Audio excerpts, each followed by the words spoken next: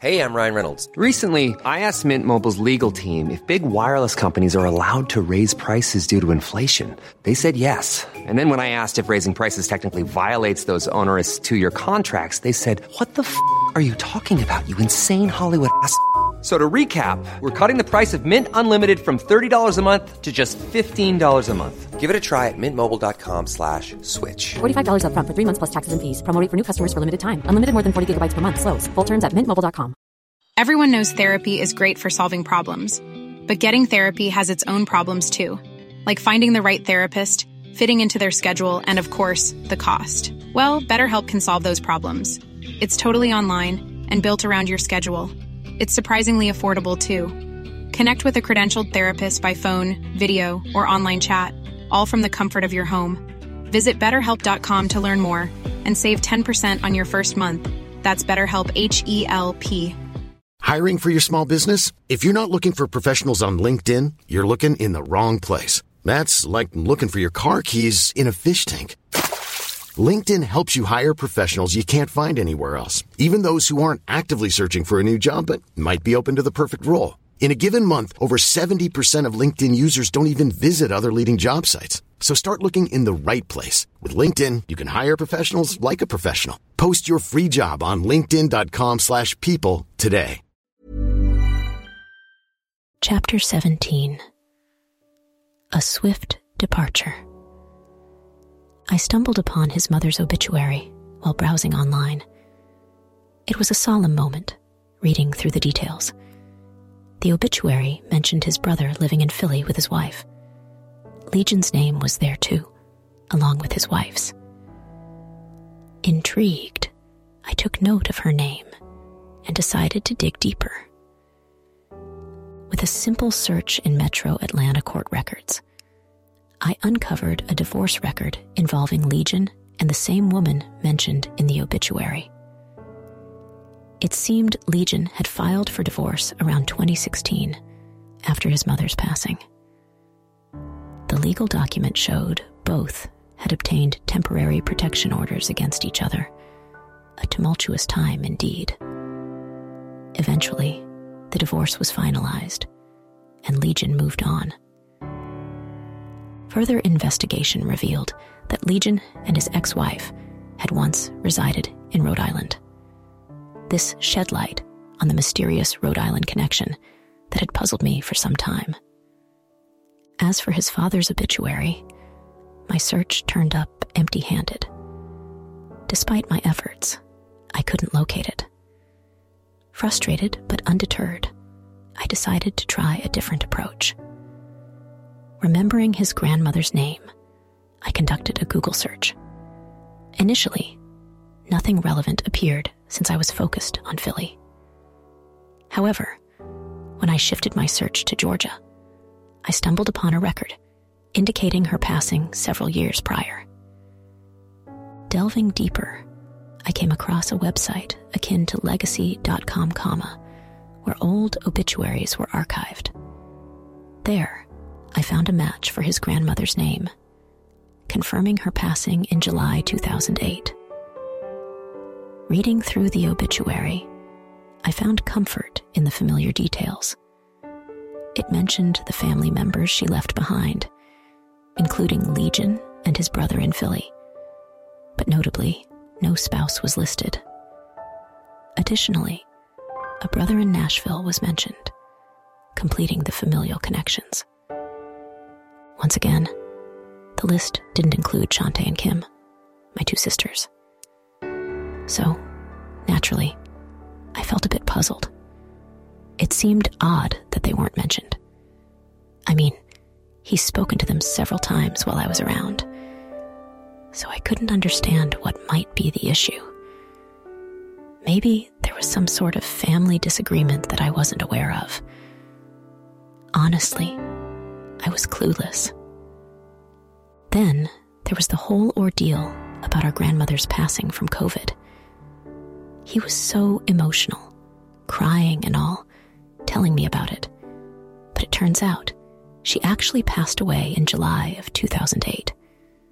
That's when I started piecing things together, including what I think might be his first wife, although I can't be certain.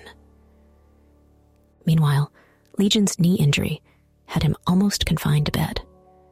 It started with a knock to his knee, which then morphed into an old football injury. He was seeing doctors, following their advice to rest, ice, and elevate it. Eventually, he moved to the guest room for more comfort. Let me be clear. I truly believe he was in pain. You could see it, and it was affecting him greatly. He was even dipping into my pain medication from when I had a miscarriage. And his appetite? Completely gone. When we first met, he was a size 3XL, but by May, he had dropped to a 2XL without any exercise or movement. It was worrying, to say the least. I was really worried. Thought it might be something serious, like cancer.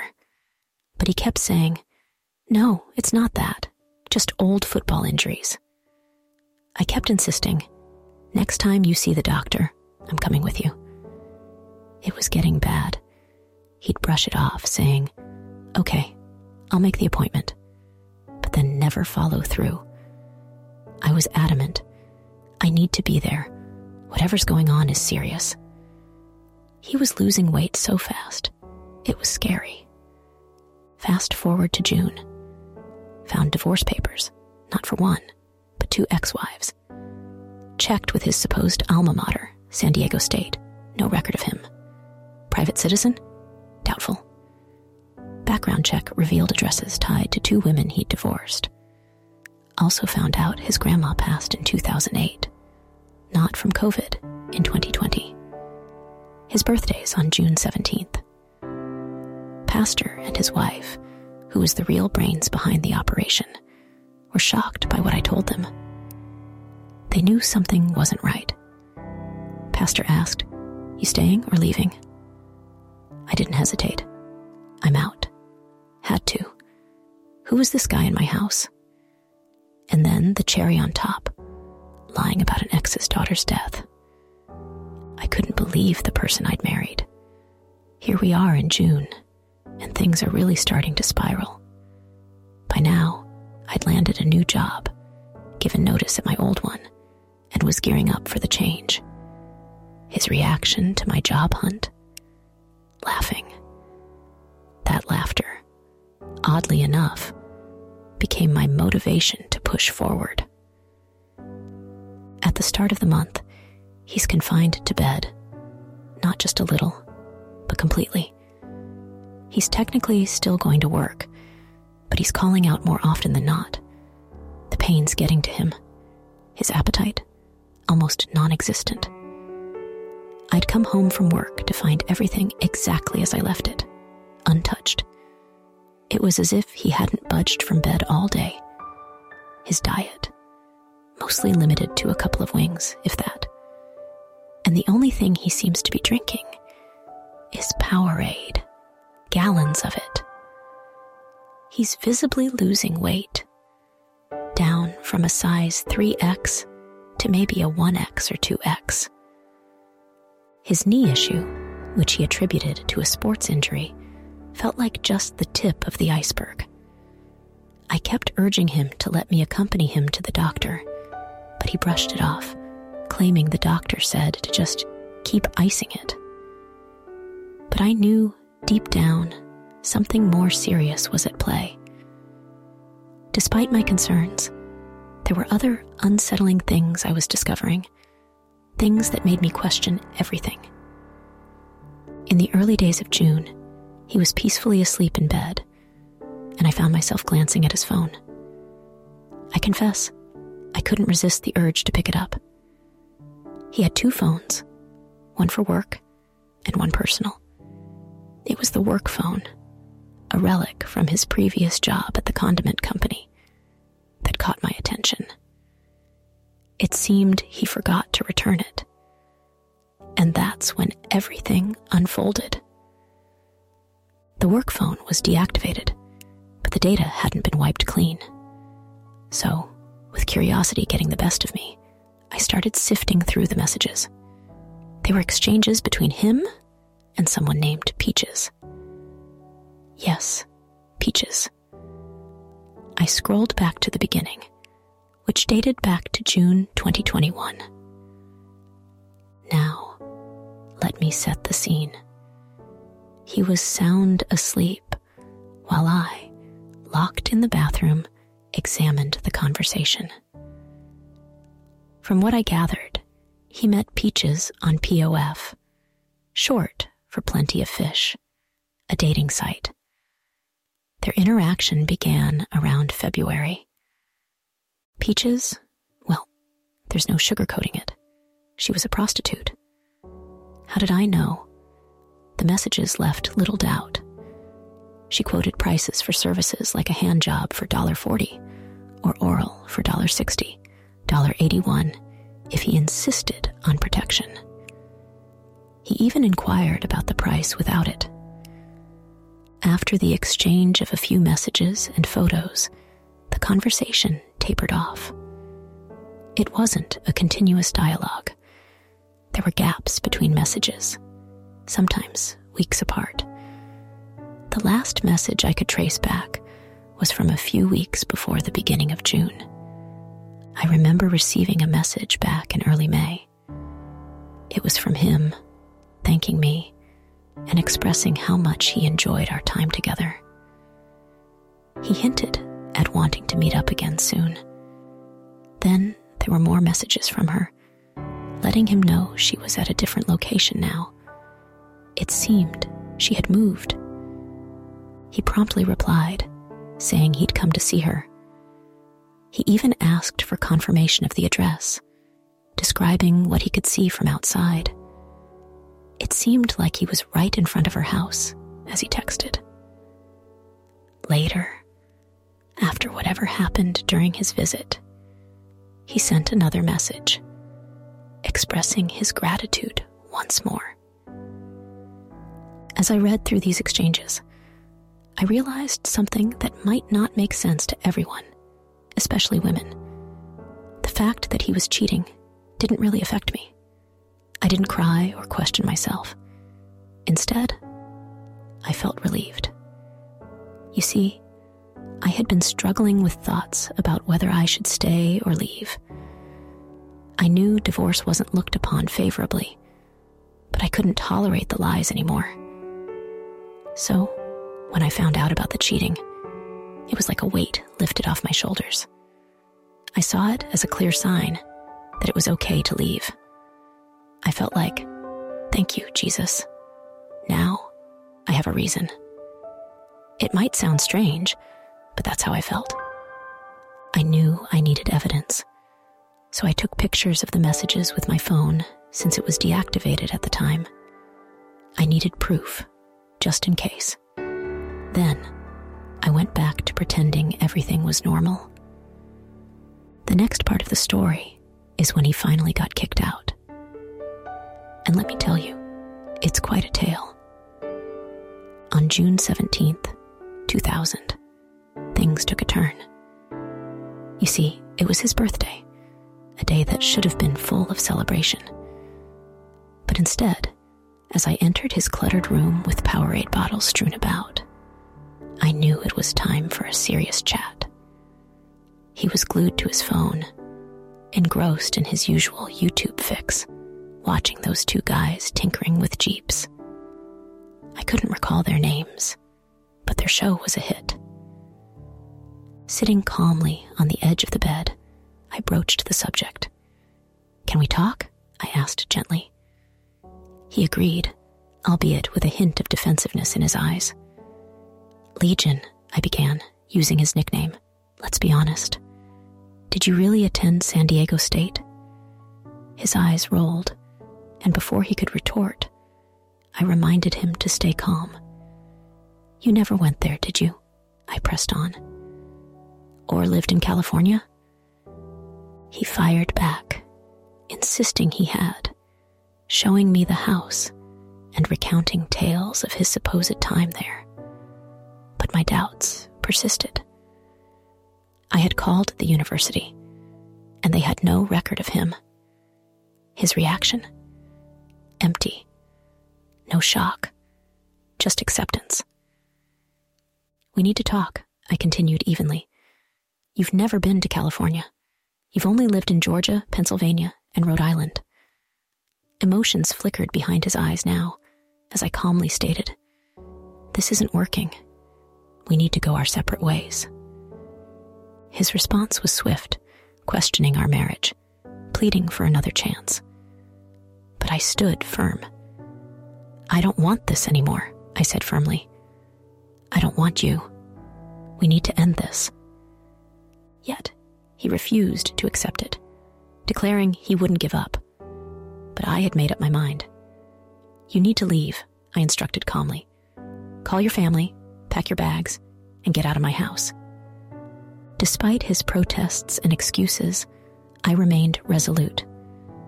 I don't have time for this, he argued. But I remained unmoved. I don't care. You need to leave. And with that, the chapter closed on our tumultuous relationship. I guess you're probably thinking, wow, she's really over the top. And truth be told, I do have a flair for the dramatic. But the way I'm speaking to you now is exactly how I was speaking to him when this whole thing began. I told him, you need to call your brother or your sister. She's in Douglasville, and you need to go stay there. You need to get out of this house today. At first, he was resistant, moving too slowly for my liking. So he called his aunt, and she ended up on speakerphone. Let me tell you, she was on speakerphone. She asked, what's going on? And he said, my wife doesn't want me anymore. She thinks I've been lying to her. I never lied to her. When I heard those words, it's like something inside me just snapped. The best way I can describe it is like that scene from the movie Carrie. You know, when she's at the prom and everyone's laughing at her and the blood is all over her. There's this moment where her eyes just go wild and you know something's about to go down. That's how I felt. You pushed me too far. When he said, I never lied to her, I lost it. The calmness disappeared, replaced by an overwhelming rage. I could have taken on the entire Kansas City Chiefs or the Atlanta Falcons, one by one. Violence isn't my thing, but in that moment, it was like I was someone else. That statement, I never lied to her, just set me off. I went off. I was seething with anger. My whole body was trembling. I reached for my phone and dialed my mom. She was on the line, her voice calming, though she was miles away in Arkansas. My mom, she's a devout woman, always turning to prayer in times of trouble. But here I was, swearing like a sailor, unable to contain the storm inside me. Finally, my mom said, let me talk to him. So, reluctantly, I handed the phone over, feeling a mix of fury and fear swirling inside me. As she spoke to him, I glanced around the room, my mind racing. It reminded me of that scene from Waiting to Exhale, where Angela Bassett's eyes dart around the room before she takes drastic action. Except, instead of planning destruction, I was looking for anything I could use to defend myself. The lamp, the TV, the dresser. Everything seemed like a potential weapon in that moment. Burrow is a furniture company known for timeless design and thoughtful construction, and free shipping, and that extends to their outdoor collection. Their outdoor furniture is built to withstand the elements, featuring rust-proof stainless steel hardware, weather-ready teak, and quick-dry foam cushions. For Memorial Day, get 15% off your Burrow purchase at burrow.com/ACAST and up to 25% off outdoor. That's up to 25% off outdoor furniture at burrow.com/ACAST. Hey, it's Ryan Reynolds, and I'm here with Keith, co-star of my upcoming film, If, only in theaters May 17th. Do you want to tell people the big news? All right, I'll do it. Sign up now and you'll get unlimited for $15 a month and 6 months of Paramount Plus Essential Plan on us. mintmobile.com/switch. Upfront payment of $45 equivalent to $15 per month. Unlimited over 40 gigabytes per month. Face lower speeds. Videos at 480p. Active Mint customers by 531.24 get 6 months of Paramount Plus Essential Plan. Auto renews after 6 months. Offer ends May 31st, 2024. Separate Paramount Plus registration required. Terms and conditions apply if rated PG. While my mom spoke to him, urging him to leave, I couldn't shake the feeling of impending violence hanging in the air. If he didn't leave soon, I knew things would escalate. I owe my calmness in that moment to a higher power and the prayers of my family. I could vividly imagine the chaos that would ensue if he didn't heed my mom's words and get out. I'm trying to recount this calmly now, but the memory of the rage I felt still simmers beneath the surface. The pure, unfiltered anger I experienced when he denied lying to me, despite my discovering just a fraction of the deceit, was overwhelming. My mom, bless her soul, spoke to him firmly, using my name to address him, a sign of her seriousness. "Legion," she said, "I can't physically be there to control my daughter, but in the name of Jesus, you need to leave that house before things get worse. She might do something regrettable if you don't." His aunt, sensing the urgency, chimed in from her end, urging him to come home to Philly, offering to send him money. "Leave now," she insisted, "before it's too late. That woman is dangerous." And so, with the combined urging of both our families, he finally relented, agreeing to leave. As the tension eased and the adrenaline subsided, I couldn't help but feel grateful for the intervention that prevented a potentially tragic outcome. Let's all just take a deep breath and move forward from here. I found myself in a whirlwind of emotions, questioning the person I had chosen to spend my life with. As his aunt intervened, offering to send him money to return home, my voice echoed through the room, filled with frustration and anger. "Oh, so you suddenly have money? Money stashed away in offshore accounts, maybe? Or perhaps in that Chase account of yours? You have the means to drive away, so do what you need to do," I exclaimed, unable to contain my exasperation. I made it clear to him that he had two options: leave willingly or face being forced out. Despite his attempts to challenge me, remaining lounged on the bed with defiance, I approached him calmly, yet firmly. "I will confront you if needed. I dare you to test me," I asserted, my words carrying a weight of determination. His reaction was palpable, realizing the seriousness of the situation. Desperate, I reached out to family, seeking support and guidance, knowing I had reached a tipping point. It wasn't fear of him that consumed me, but rather a fear of my own actions. I had crossed a line within myself, teetering on the edge of a precipice. With a heavy heart and a resolve to uphold my own dignity, I knew I had to take action. As his aunt's words finally began to penetrate his stubbornness, I steeled myself for what needed to be done. With a sense of resignation, I pulled back the covers, urging him to leave once more, my tone surprisingly composed despite the turmoil within. The atmosphere in the house was far from peaceful when all of this unfolded. I found myself tossing things around, flinging them against the walls. It was a moment of intense frustration. I glanced at the lamp, and he noticed my gaze. There was a silent acknowledgement between us. He understood that if he didn't act, I might do something drastic with that lamp. Despite being in pain and still on the phone with his aunt, he mustered the strength to get up. She insisted on staying on the line, perhaps to ensure he didn't hang up. He hastily gathered his belongings, packing a couple of bags with his clothes. It struck me how he had so much of his stuff in the house. As he limped around, I watched him like a concerned observer. Taking in the state of the bedroom, I realized the extent of his recent immobility due to his knee and other issues. The sight of several Powerade bottles caught my attention. He had been relying on them so much that he hadn't been able to make it to the bathroom, using them instead to relieve himself. It was a revelation that left me bewildered and disgusted. I demanded answers as I helped him pack.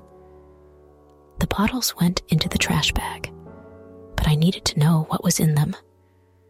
The truth made me even more resolute in my decision for him to leave. I assisted him in gathering his things, then went downstairs to retrieve the house key from his keychain.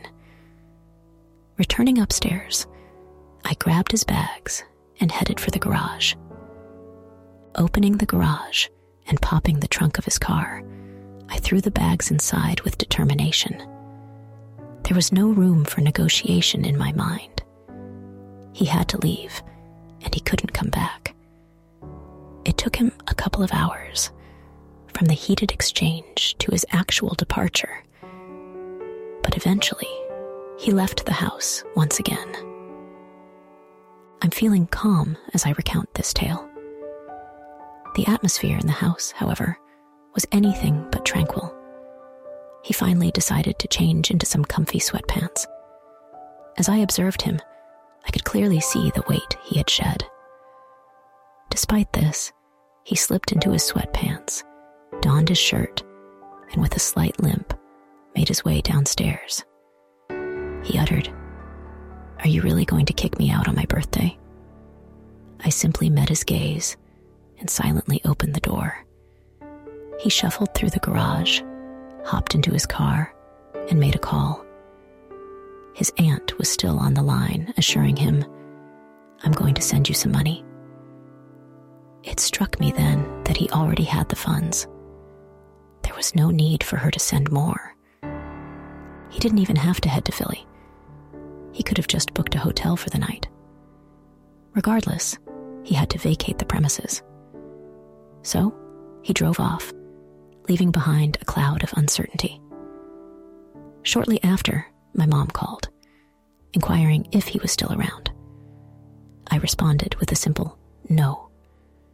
I refrained from divulging the extent of his deceit, even in the midst of my anger and frustration. I never mentioned my conversation with his ex-wife, or how I knew he was lying about his stepdaughter. Revealing this would have only led to questions I wasn't prepared to answer. So, I stayed true to my word and kept those secrets guarded. Eventually, he departed. I quickly reached out to a friend and my landlord, urgently seeking permission to change the locks. My landlord, Mr. Patel, was surprisingly understanding. I decided to change the locks, so I headed to Home Depot and got some new ones. I quickly texted a friend, asking if they could swing by to help me change them. When my friend arrived, I didn't waste time explaining. I just asked for their assistance. This all happened on June 17th, starting around 8:30 or 9 o'clock in the morning, when I mentioned San Diego State to my landlord. By the time my friend left, it was around noon or 1 o'clock in the afternoon. It all unfolded pretty fast. You might be wondering why I bothered asking my landlord at all. Well, deep down, I knew I wanted to move out. But I guess I hoped he'd surprise me with honesty for once. Unfortunately, he didn't, and that realization made me furious. When he lied to his aunt, claiming he never lied to her, that was the last straw for me. by 1 o'clock or 1:30, he was out of there. By 2:30, I had managed to clean up the bedroom pretty well. Thankfully, he had already thrown away the Powerade bottles, so I didn't have to deal with those.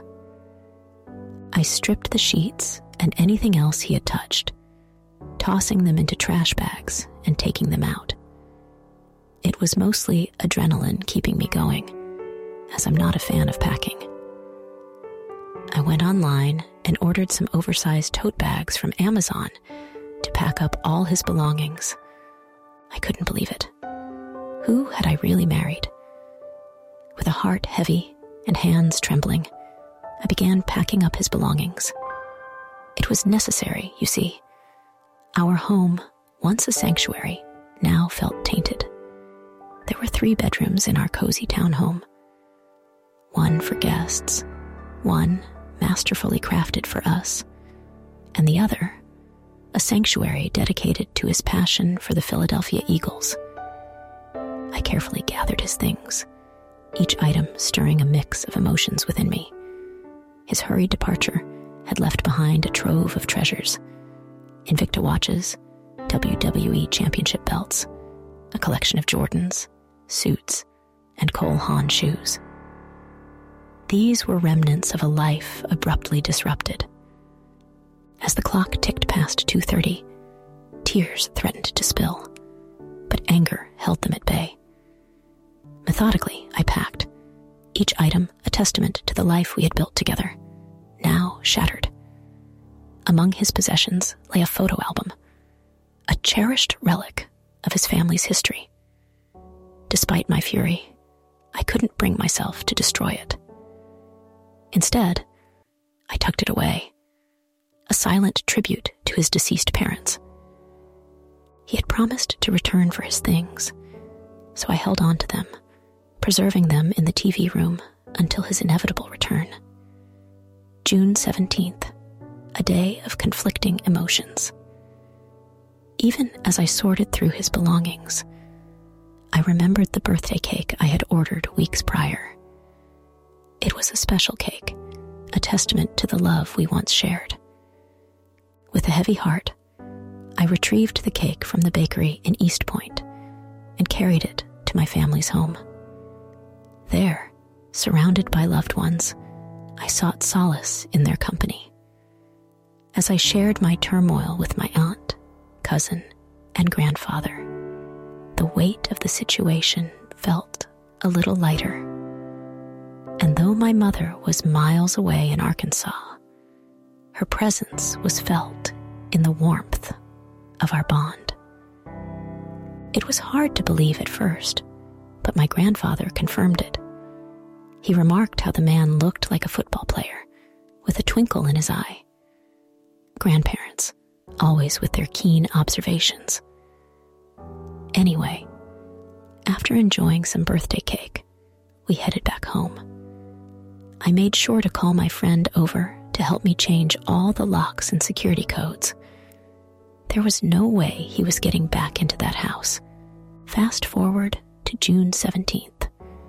He started texting and calling, saying he had made it to Philly. Apparently, he drove straight from Georgia to Philly. He mentioned staying at his aunt's place. It was a brief part of the story, but an important one. I've already shared how we met, dated, and got married. Now, let's talk about June 17th and the days that followed. He kept calling and texting that week, from June 18th to the 24th. Our conversations were about divorce. He didn't want it, saying he'd fight me on it. I wasn't even sure about the divorce process, but I refused to stay in the dark. So, I did some research online. Found a website where you pay a fee, fill out some basic info, select your state, and they generate all the documents you need for divorce. Simple, right? Since we didn't have any joint property or kids, Georgia's laws suggested it should be an uncontested divorce. That last week in June was all about discussing the divorce. I need to gather my things from your place. It's been on my mind why we couldn't have a conversation about it, why there's no space for that. From the very beginning, you've been deceiving me, and it's hard to grasp. But, to be fair, until June 17th, 18th, 19th, I was oblivious to what I now understand. So, in the grand scheme, the deceit only made up a small fraction of the whole narrative. It was around June 24th or 25th when I organized my documents. It's amusing because by this point, I've seen your remarks about how old-fashioned I am for printing things out.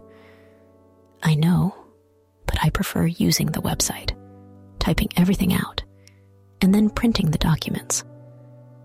I took a day off work as I was preparing for the transition to my new job. Leaving work early, I headed to the courthouse and initiated the divorce proceedings. I filled out the necessary paperwork, paid the fees, and already had the documents ready for your signature, which would facilitate the divorce settlement. Now, on to the next part, where I can recount what unfolded with you. You traveled to Philly and stayed there for about a week, perhaps 3 to 4 days. Then, out of the blue, I received a message on Facebook Messenger from a woman claiming to be your cousin. Oh dear, here we go. The cousin informed me that you were there, painting a completely false picture to your family. You spun a tale about how I kicked you out after catching me having an affair, accusing me of stealing your money, and then forcing you out. You even went as far as to fabricate a story about the man I supposedly had an affair with, claiming he was a law enforcement officer who used his service weapon to threaten you into leaving. This is the version of events you fed your family. The cousin reached out to me, wanting to shed light on the truth. She discovered me, found me while browsing through Facebook, and then she reached out saying, "We think he's not telling the truth.